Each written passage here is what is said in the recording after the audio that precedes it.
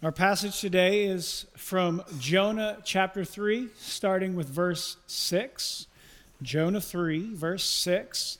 And before we begin, let's go to God in prayer. Gracious Father, you have revealed your word to us in your holy scriptures.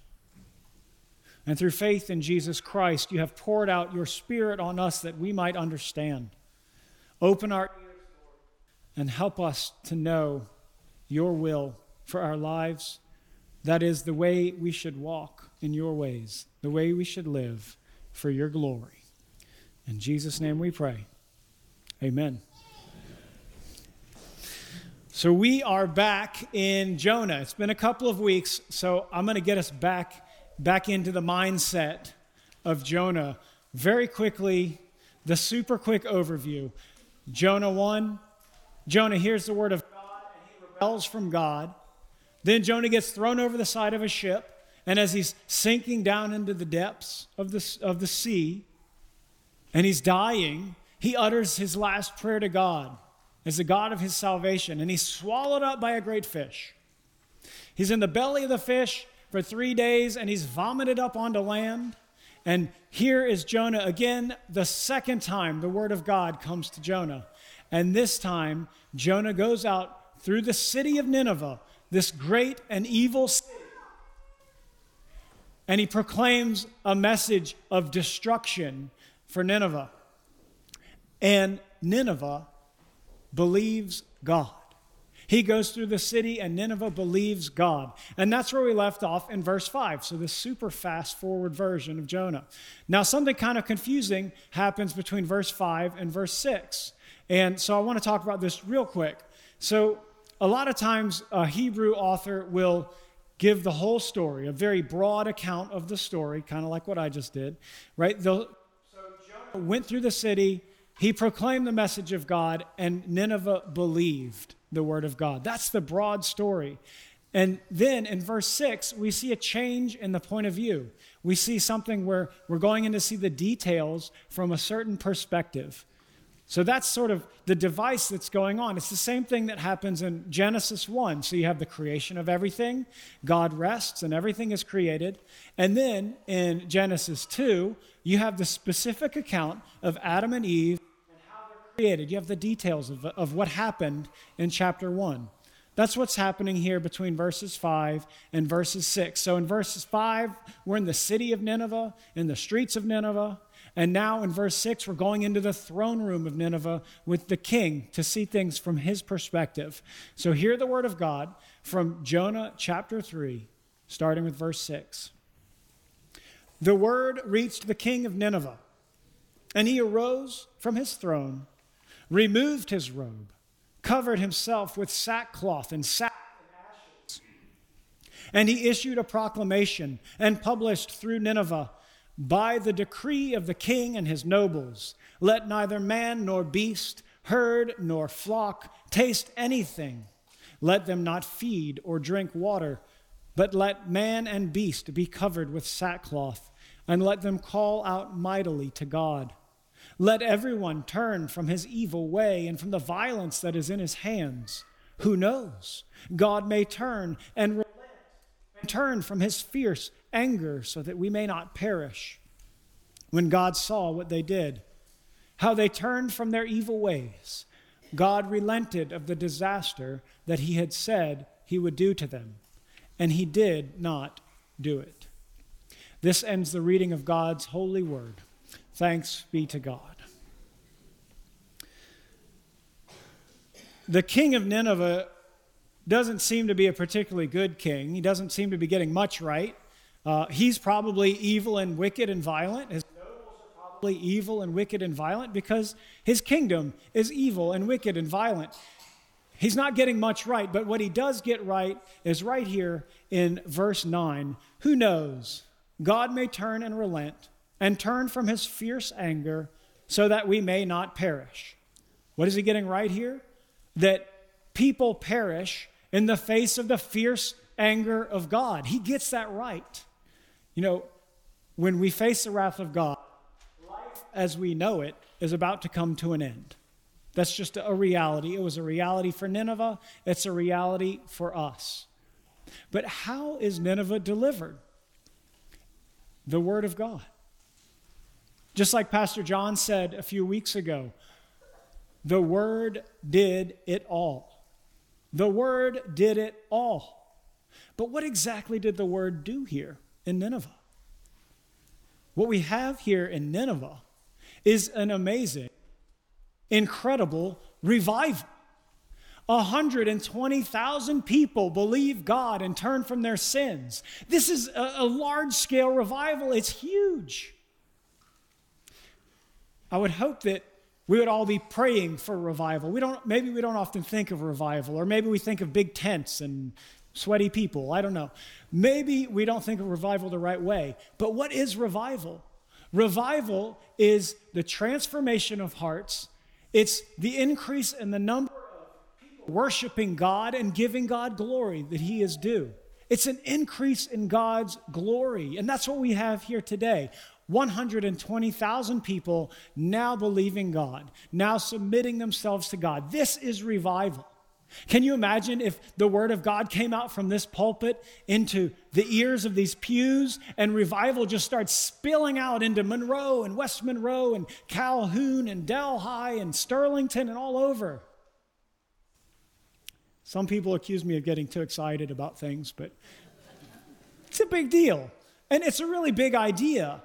And we might kind of think of this idea and think, well, that's too much, Scott. That's too much. And we do need to scale back a little bit to really understand what revival is. So revival consists of the transformation of individual hearts. There's no transformation, there's no revival. It's individuals. You know, the buildings don't repent in Nineveh. The cattle aren't really repenting in Nineveh. We don't see a culture repent, but we see individual people turning from their sins and turning to God. That's the reality of revival. It's individuals turning to God. And it's a lot of individuals turning to God. That's what we have today. So in our passage today, as we go from this broad picture of revival in the city, and we go to focus now on revival from a particular perspective in the throne room, we can see three things. That revival requires recognition, repentance, and relationship. Revival requires recognition, repentance, and relationship. And real quick, before we get started, just so we're all clear, I'm not saying that revival starts with the king. Revival starts with the Word of God. But we get to see the revival from the perspective of the king as we go from the streets of Nineveh to the throne room of Nineveh. And as we go into the throne room of Nineveh, here with the king, we see first that revival requires recognition. The word reached the king of Nineveh, and he arose from his throne. Here he is in his throne room, and he's recognizing something, and this is very important. He's recognizing his own state of sinfulness. Remember, this is Nineveh, the great and evil city. He's recognizing his own state of sinfulness. And that's a problem. Remember, that's why the wrath of God is coming, because of the evil ways of Nineveh. It's no surprise to the king that Nineveh is evil. Right? He knows himself. He knows his nobles. He knows his people. He's seen their actions. They have a reputation. Verse 8, he says, "Let everyone turn from his evil way and from the violence that's in his hands." The message of Jonah doesn't say anything about evil or violence. The king knows what their actions are. And so he recognizes that the problem is sin. He recognizes that that's his own personal problem. Right? So right off the bat, we see that it's important to recognize our own state. You know, Scripture says that if we say we have no sin, the truth is not in us, and we call God a liar. That's what the king of Nineveh is realizing right now. these actions, these violent and wicked ways, they're a problem. This is our reputation as a people. This is a problem. The prophet Nahum would describe Nineveh this way: woe to the bloody city, all full of lies and plunder, no end of the prey. It's no surprise to the king that they're wicked and evil, but now he's recognizing that there's a problem with this sin. And that is the reason that the wrath of God comes. So first, we must recognize the problem of our own sin, revival. And then we need to recognize why sin is a problem. Sin, in this case, is a particular problem because the fierce anger of God is coming for Nineveh. And as I said earlier, nothing stands in the fierce anger of God. Right? Our God is a consuming fire. And so first, for revival to take place, we have to recognize our own state of sin, and we have to recognize the consequences of sin. Scripture tells us that the wages of sin is death. We need to recognize that if we're ever to hope for any kind of revival. Because remember, revival is the transformation of an individual. This knowledge of the destruction that's coming is really a blessing for Nineveh. This is a blessing from God because now they know, now they have this fuel, if you will, to fuel their repentance. And that's the second requirement of revival, is repentance. The word of God reaches the king, and he arises from his throne, and he takes off his robe, and he sits in an ash heap. He goes from his throne to the ash heap. So the first thing that we can see is that repentance must be intentional. Right? The king arises intentionally and takes these actions. Nobody's forcing the king to do these things. He understands the problem of his sin, and he turns from it. It's intentional. Every time someone arises in Jonah, something intentional happens. Have you noticed that? If you go to chapter 1, verse 1, you don't have to turn there, I'll just read it. Chapter 1, verse 1, the word of the Lord comes to Jonah. Chapter 1, verse 3, what does Jonah do? He rises up and he flees away from the presence of God. That's intentional action. Then again in chapter 3, verse 1, the word of the Lord came to Jonah a second time. And what does Jonah do? Verse 3, he rises up and he takes intentional action as he goes into the city of Nineveh. Then in verse 6, chapter 3, verse 6, the word reaches the king of Nineveh, and he arose from his throne, and he takes action. The word comes, and he takes action. Right? Repentance has to be intentional. It's not forced. God doesn't force us to repent, but he gives us some pretty good reasons to repent, to help us make our decision, doesn't he? Intentional repentance is important. But what's important also to understand is that repentance has to come from the heart. Right? It's not the actions of the king that is stopping God. It's not his physical actions. It's not that he took his robe off and put on sackcloth. It's not that he left his throne and went to the ash heap. These are all signs of the state of the king's heart. Repentance is an action of the heart. Repentance is a state of the heart that works its way out into the physical world in ways that people can see, invisible changes. That's why we get to see these things that the king is doing. He's taking an intentional turn in his heart to turn to God. So what is he doing? As he's taking off his robes, sackcloth. He's giving up things that are his right by way of the world. His intention is reflected as he rejects the privilege that the world says is rightfully his. He's the king, right? He can wear royal robes. There's no problem with that. But because of the state of his heart, he removes those robes and puts on sackcloth. He denies the privilege that the world gives him and shows his humility, saying, I'm no longer fit to wear these robes, and I realize that now. He gets up from the throne, right? The seat of power, and he goes to sit in an ash heap. He's giving up his privilege to sit and rule over Nineveh and saying, God, I no longer, or I realize that I am not worthy to sit in the seat of power. You see, the state of the king's heart works its way out in physical ways. We're physical creatures, so we should expect that. So first, repentance should be intentional, and repentance must come from the heart and work its way out in actions that the world notices, in actions that the world sees. So we know that repentance is important, but it doesn't stop in the throne room, right? The word of God comes to the throne room, goes from the king to the nobles and out into the people, a proclamation. Now remember, it's not the proclamation of the king that brings about this revival, it's the word of God.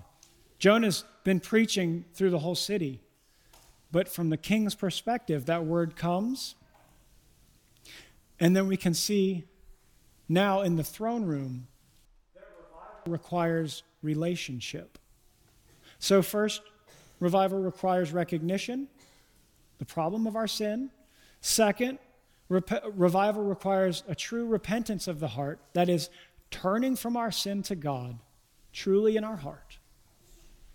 And third, that revival requires relationship. And we can see that in the relationship of the king to the people. And as we consider that, there's two things I want you to keep in mind. That relationships involve authority, and relationships involve submission. Every relationship involves authority and submission in some way, and I'll show you how. The word of the Lord reaches the king, and that's the start of all the action. Okay? So the first relationship that we come to is the king's relationship with God. Revival requires personal, rightly ordered relationships with God. Number one. This is always a relationship of submission, okay? There's the authority of God, and we submit to that authority. Well, how do we see that in our passage? All of the action takes place as the king submits himself to the word of God. That's the same way that we submit ourselves to the word of God. That's the same way that we establish a right relationship with God. Faith in Jesus Christ, and then submitting our lives to him through what Scripture tells us. That's the way we go. This is our guide. And so we have a rightly ordered relationship with God, submitting ourselves to the Word of God through reading the Word of God, through studying the Word of God, through hearing the Word of God preached. And at that point, when we hear things in Scripture that don't conform, or we see things in our lives that don't conform with what Scripture tells us, then we need to change those ways. We need to turn from those ways and turn to the ways of God. That's repentance, right? That's our submitting our lives to the way of God. That's what the king does. He hears the word of God, he recognizes the problem, and he leaves his throne of authority. So first, a rightly ordered relationship with God, but that's not the only relationship that we have in our passage. There's several other relationships, right? There's a relationship of the king to the nobles and the people, and then you have the relationship of the people to the nobles and the king. That's authority and submission, right? The king is in a clear spot of authority in our passage today. He's in a very public position, right? He's got a special position as king. You know, whenever somebody does something in the royal family, it's like big news, right? We all want to know, what's the royal family doing? It was no different. It's been that way it's always been that way. Being a king is a public position. And so the actions of the king have a lot of influence on the people. The king has heard the word and submitted himself to the word of God, and he is taking action to repent. No doubt the people see this. It would be shocking to see a king leave his throne to see a king strip off his royal robes and put on sackcloth. That would be scandalous, to see the king humble himself like that. But the king has authority, and the king has influence. He's got this special position. But he doesn't just have this sort of public position in the eyes of the people. He also has a special privilege in the lives of the people. He sets forth a proclamation, right? By the decree of the king and of the nobles, let neither man nor beast, herd nor flock taste anything. Let them not feed or drink water, but let man and beast be covered with sackcloth, and let them call out mightily to God. Let everyone turn from his evil way and the violence that is in his hands. His proclamation doesn't make much sense if he's not doing it himself. But he has a special position and a special right as a king to make proclamations to the people, right? The king has authority. He has a special position, and he has special privilege. Now, what does that have to do with us, right? I don't think anybody in here is a king. I don't know if maybe somebody knows the king. Maybe, I don't know. But here's the thing. The king has authority. The king has influence in the lives of people. So maybe we can look at our own lives and see where might we have clearly defined authority and where might we have clear influence in the lives of other people. Are you a manager or a business owner? Do you have employees? Clearly, you have authority over somebody else and how they behave and what they do. Right? Clearly, you have influence over how they work. So, like the king, you have authority. Are you an elder of this church? Scripture says clearly that you have authority in this church. You have the authority, a special position, and so you need to live a godly life. You need to make sure you're submitted to the Word of God. That's important. But you also have a special privilege, and that is to shepherd the flock, to watch over the lives of this congregation. Spiritually, physically, we have deacons. That's our special privilege as elders. And as someone goes and strays from the ways of God that Scripture lays down for us, as someone stops submitting themselves to the will of God, it's the elder's special privilege to go and get them, to go and say something. As Jude says, to snatch them from the fire. That's a special position and privilege of elders. You have authority. Now, what about parents? Scripture says that you have special authority, parents. You have a special position in the lives of your children. They're always watching you. And so you need to make sure you're submitted to the Word of God so that what your children see is a godly example. But you also have a special privilege as parents to disciple your children, to raise them up in the true faith, to inoculate them from the indoctrination of the world by teaching them the doctrine of the Scriptures of God. And when your children stray, when they do what they're not supposed to do, what should you do? Well, we discipline them. We guide them. We lovingly and graciously call them back to the way of God, making a proclamation. Maybe you don't make your kids fast, but, you're correcting them. You have authority in your children's lives. Now, what about husbands? You have authority in the lives of your wives. Scripture says that you do. That you are to love your wives as Christ loved the church. Well, what does Christ strive to do for the church but to present us holy and blameless before God? And so as a husband, you should submit yourself to the Word of God. You have a special position in the life of your wife, in the life of your children.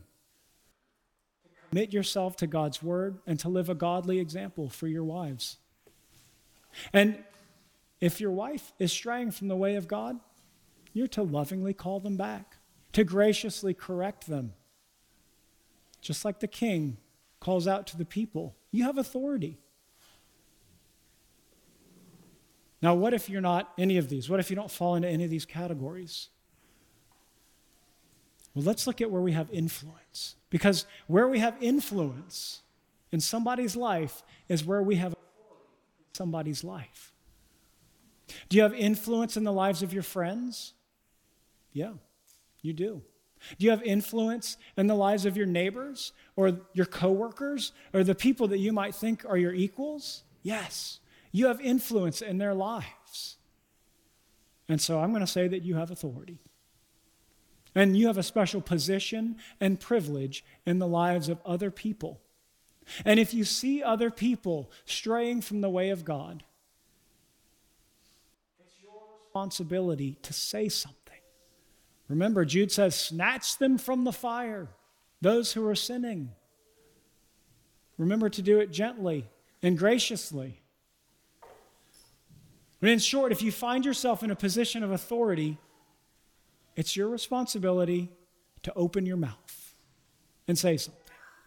To call whoever it is that you have a relationship with back to the ways of Scripture, gently and graciously. Now, I said relationships require authority and submission. So let's go back to our text. Who's in a relationship of submission in our text? The subjects of the king, right? The subjects of Nineveh are subjected to the king. They're submitted to the king. So, the people of Nineveh, they could have responded differently, right? They listened to the proclamation of the king. They submit themselves to the proclamation of the king, but they could have rebelled. They could have revolted and said, nope, we're an evil and violent city, and you're no longer our king. But they don't do that. So we see something really important in these relationships, is that on one side we have authority, but maybe even more important and more powerful than the authority is the relationship of submission. Because the king's authority is no good if Nineveh rebels against the king. It means nothing. So for the king to have authority, the people need to submit. Let's go back to our relationships. Who's in a position of submission to the elders of the church? The congregation. If the congregation doesn't submit to the elders who have authority, what good is it?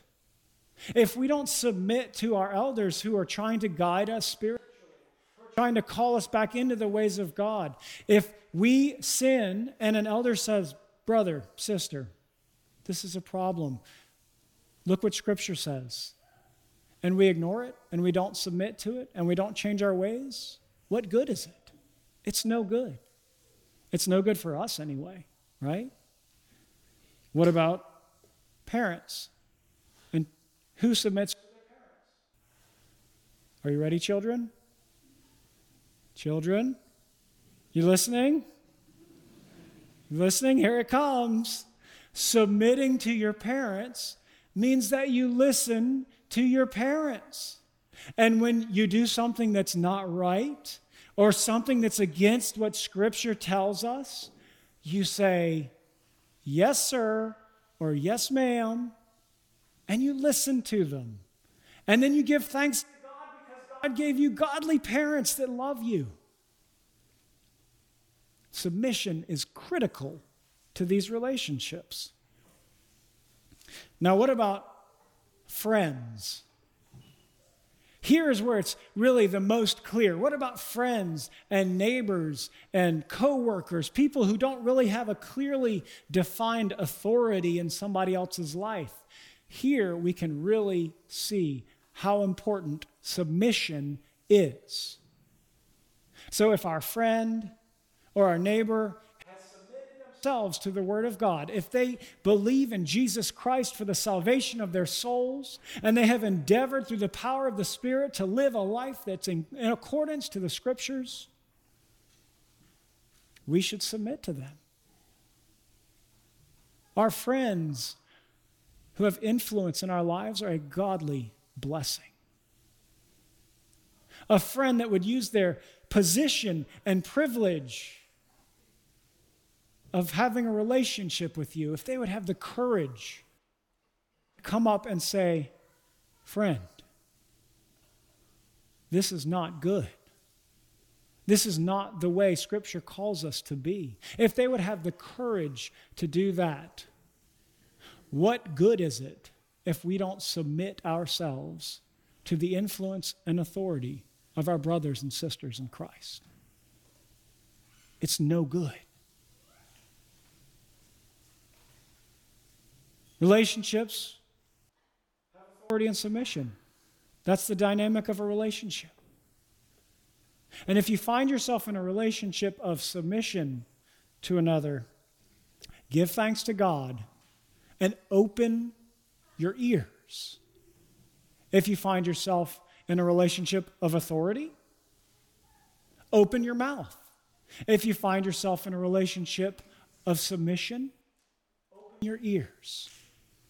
This is how the church of Jesus Christ builds itself up together in love, through the dynamics of relationship and authority and submission. Go and read Titus 2. You'll see it right there. Older men and older women setting examples for younger men and younger women, teaching and building up the body of Christ. That's where revival comes from the church, from the Word of God influencing each and every one of your hearts, so that you recognize the problem of your sin, so that you recognize that something bad is coming for our sin, the judgment of God. But that fuels our repentance, that we turn away from our sinful ways. It jars us. It tears us away from our sinful desires so that we can turn back to God, so that we can repent, that actions come truly from our heart, and that in those relationships that call us back to God, we can know these things and do these things. That's revival. And it starts with every single one of you in the pew. It starts with us as a congregation, a covenant. And by God's grace and glory, it will go out of these doors, through the streets of Northeast Louisiana, bringing more people to know God, more people to know of Jesus Christ, our Savior, who died on the cross for our sins, so that the wrath of God would be poured out on him and not out on the people who believe in him. And brothers and sisters, as we endeavor on to conform our lives to Scripture, let us give thanks to God for those relationships of authority and submission. And may God give us humble hearts, that he might build us up in the faith and love of Jesus Christ for his glory. Amen. Let's pray. Lord, you build us up by the power of your word after you have humbled us because of our actions and sinful hearts. But Lord, we give you thanks that we know of these things, that you have revealed to us our sin and your glory through the Scriptures, and the way we might walk in your ways, and that you have given us relationships to build us up, that we might endeavor on from generation to generation for your glory. In Jesus' name we pray. Amen. Having heard the good news of the gospel, brothers and sisters, let us rise and proclaim the Apostles' Creed. In whom do you believe? I believe in God the Father Almighty, maker